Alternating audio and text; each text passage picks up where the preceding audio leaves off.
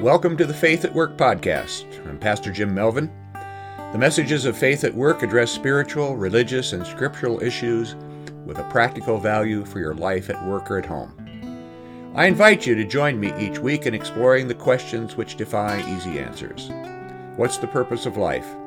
Why is there so much suffering in the world? How can I become the best version of myself?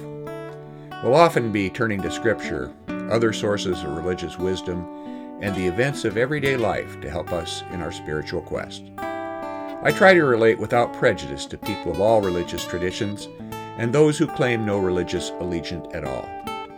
This week, I'm going to be talking about why you might want to consider becoming an active member of a faith community. I had a rough week emotionally. A friend of mine who had been suffering from cancer for 4 years died. Over those 4 years, the activities that he loved, number one being golf, and the work to which he was devoted, were gradually robbed from him. During the final year of his life, the cancer invaded his spine and he lost the use of his legs and was confined to bed. My friend Steve was a man of faith. As family and friends gathered to process our loss and celebrate his life, again and again I heard people speaking with admiration and awe at the graceful and uncomplaining way that he dealt with his illness. Steve was only 67 years old, and he lived a healthy lifestyle. He had every right to be angry or resentful, but he was neither. His acceptance served as a model for the rest of us to follow in our grief. We can only hope to live out our lives like he did. On Thursday, 4 days after Steve died, family and friends gathered together at his church for a memorial service. We told stories. We heard God's word of hope. We had a party. It was more than a funeral luncheon. And during that party, many more stories were told. And at the end of the day, we went our own ways to continue with our lives. That's exactly what Steve wanted. But we all knew that the effects of our loss were far from over. On Sunday, a week after Steve's death, as the small congregation where my wife and I attend joined in a moving song, the tears spontaneously started running down my cheeks again. I knew the source of the emotion. I thought of Steve. I thought of his wife and kids, and the grief started welling up again. And when the song finished, my wife handed me a Kleenex, I dried my eyes, and we soldiered on through the rest of the service, surrounded by our church family. As we filed out into the parking lot, I felt drained, but I also felt a tiny bit of healing.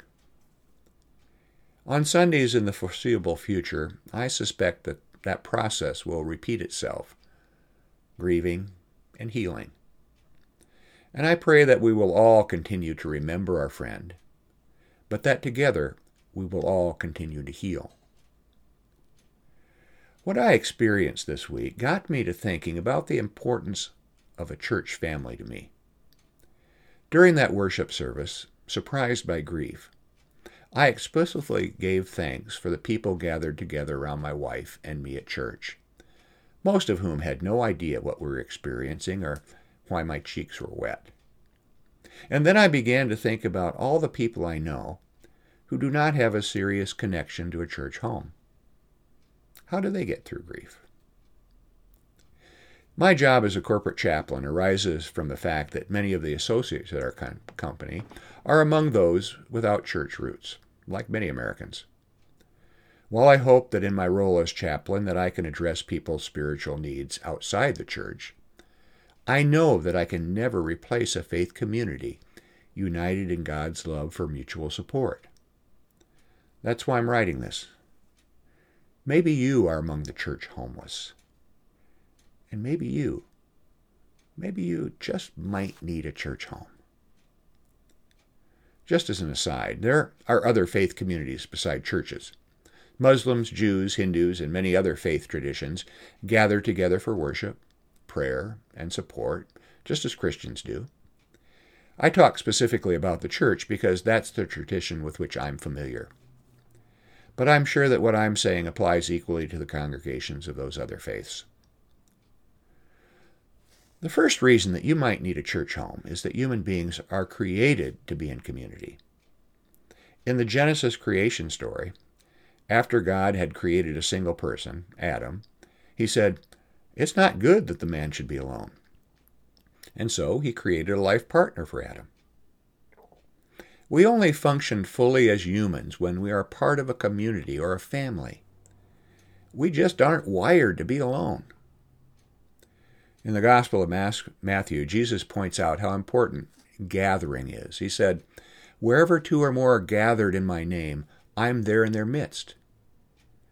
When we come together, not only do we share each other's company, there is a spiritual presence among us. In my personal experience, including that recent Sunday in church that I was just talking about, that Christ's presence is powerful and healing. Going to church just made me feel better. It made me better. I've taken a personality inventory that shows that I'm a strong introvert. I need my alone time. Now, that doesn't mean I can't function in a social setting. My wife, an extrovert, is much more likely to be the life of the party, though. I just don't get energized in a group. Being in a crowd, no matter how fun the occasion, saps the energy out of me. I need time alone to recharge my batteries. But I've noticed that too much alone time produces in me an unhealthy sense of isolation and sometimes even depression. Even for the introvert, it's not good to be alone too much. Now, you could point out that you can find ways of being around people without joining a church. Yeah. You can do that by going out to a bar or finding a party to go to every night. You can join a knitting group or a book club. Your family can serve as a good source of community. But there's something different about a church family, something special. First, when we gather at church, we are united as followers of Jesus Christ. The Apostle Paul says, "Do not be conformed to this world, but be transformed by the renewal of your mind, that by testing you may discern what is the will of God, what is good and acceptable and perfect."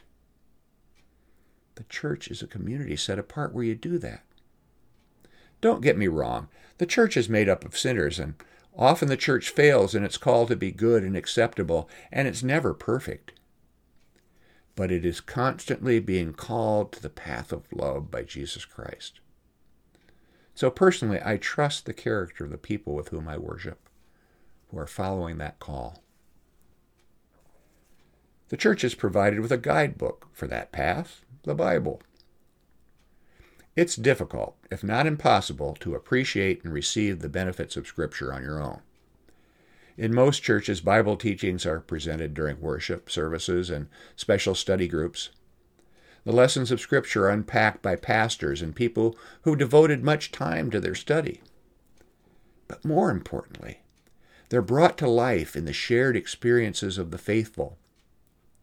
For example, when my friend Steve died, in the church we struggled together with a passage from Paul who said, "Suffering produces endurance.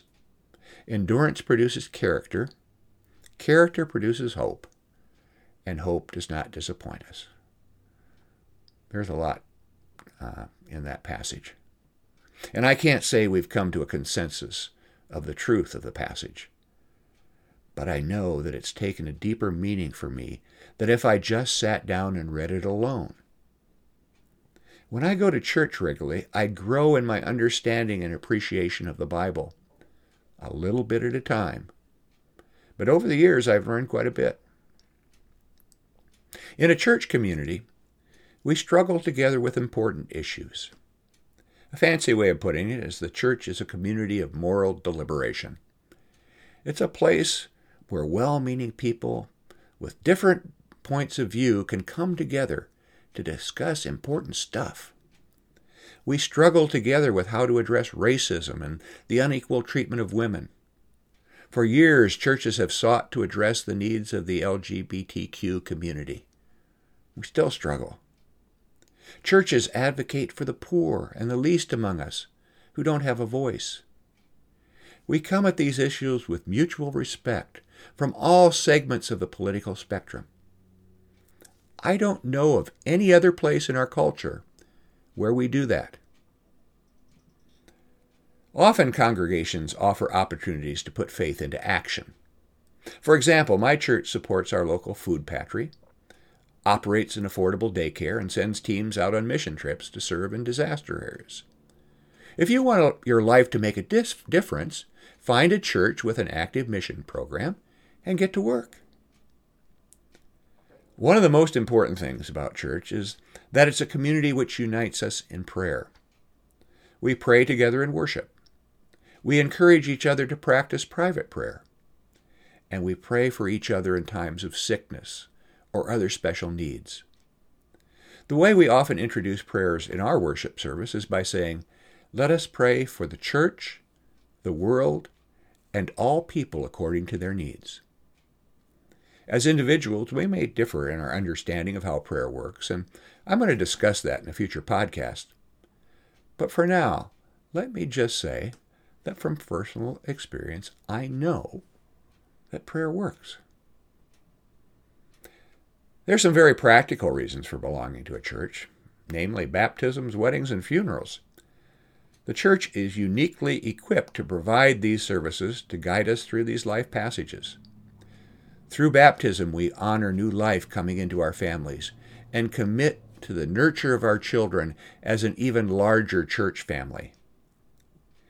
Marriage celebrations performed in or by the church recognize the sacred and serious nature of two people giving their lives to each other.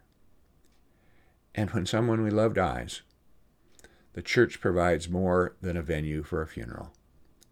It proclaims the promise of eternal life. Then, of course, there's worship. When we gather together on Sunday mornings or whatever day of the week or time we choose, through the power of the Holy Spirit, Christ is present in our midst. Now, that's something I can't explain. It's something that you will have to experience for yourself.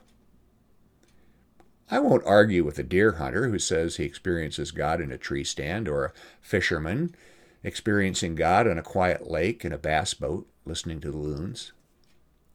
Emily Dickinson wrote the following poem about worshiping God in nature. Some keep the Sabbath going to church. I keep it staying at home, with a bobolink for a chorister and an orchard for a dome.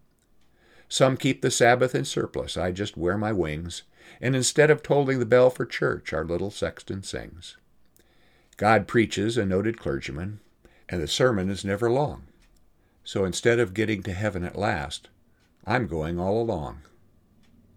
Yes, God is everywhere, and out in nature is a great place to worship. But even for that hunter or fisherman, I recommend sitting in a pew once in a while, too. You know, Jesus hung out with fishermen. Do you need a church home? You might. Think about it. Talk it over as a family. Do some church shopping to find a place that feels right for you. Find a style of worship and a size of congregation that you feel comfortable with. You'll know when something clicks. That's the way the Spirit works. And when you find that place, go all in and commit yourself to that community for at least a trial period. I have a sneaking suspicion that you will find that something has been missing from your life that you weren't even aware of. Just a final word for those of you who have been disillusioned or even injured by previous church experiences. That happens. As I said before, churches are made up of sinners. So I encourage you to try again. Give it another shot. The church is a community of redemption, a family that believes in second chances. You might need the church, but the church might need you even more. Thank you for joining me. I hope you'll stop back again. May God bless you in your work and your play, when you're at home, and when you're away, and when you're in church. You are loved, and you matter.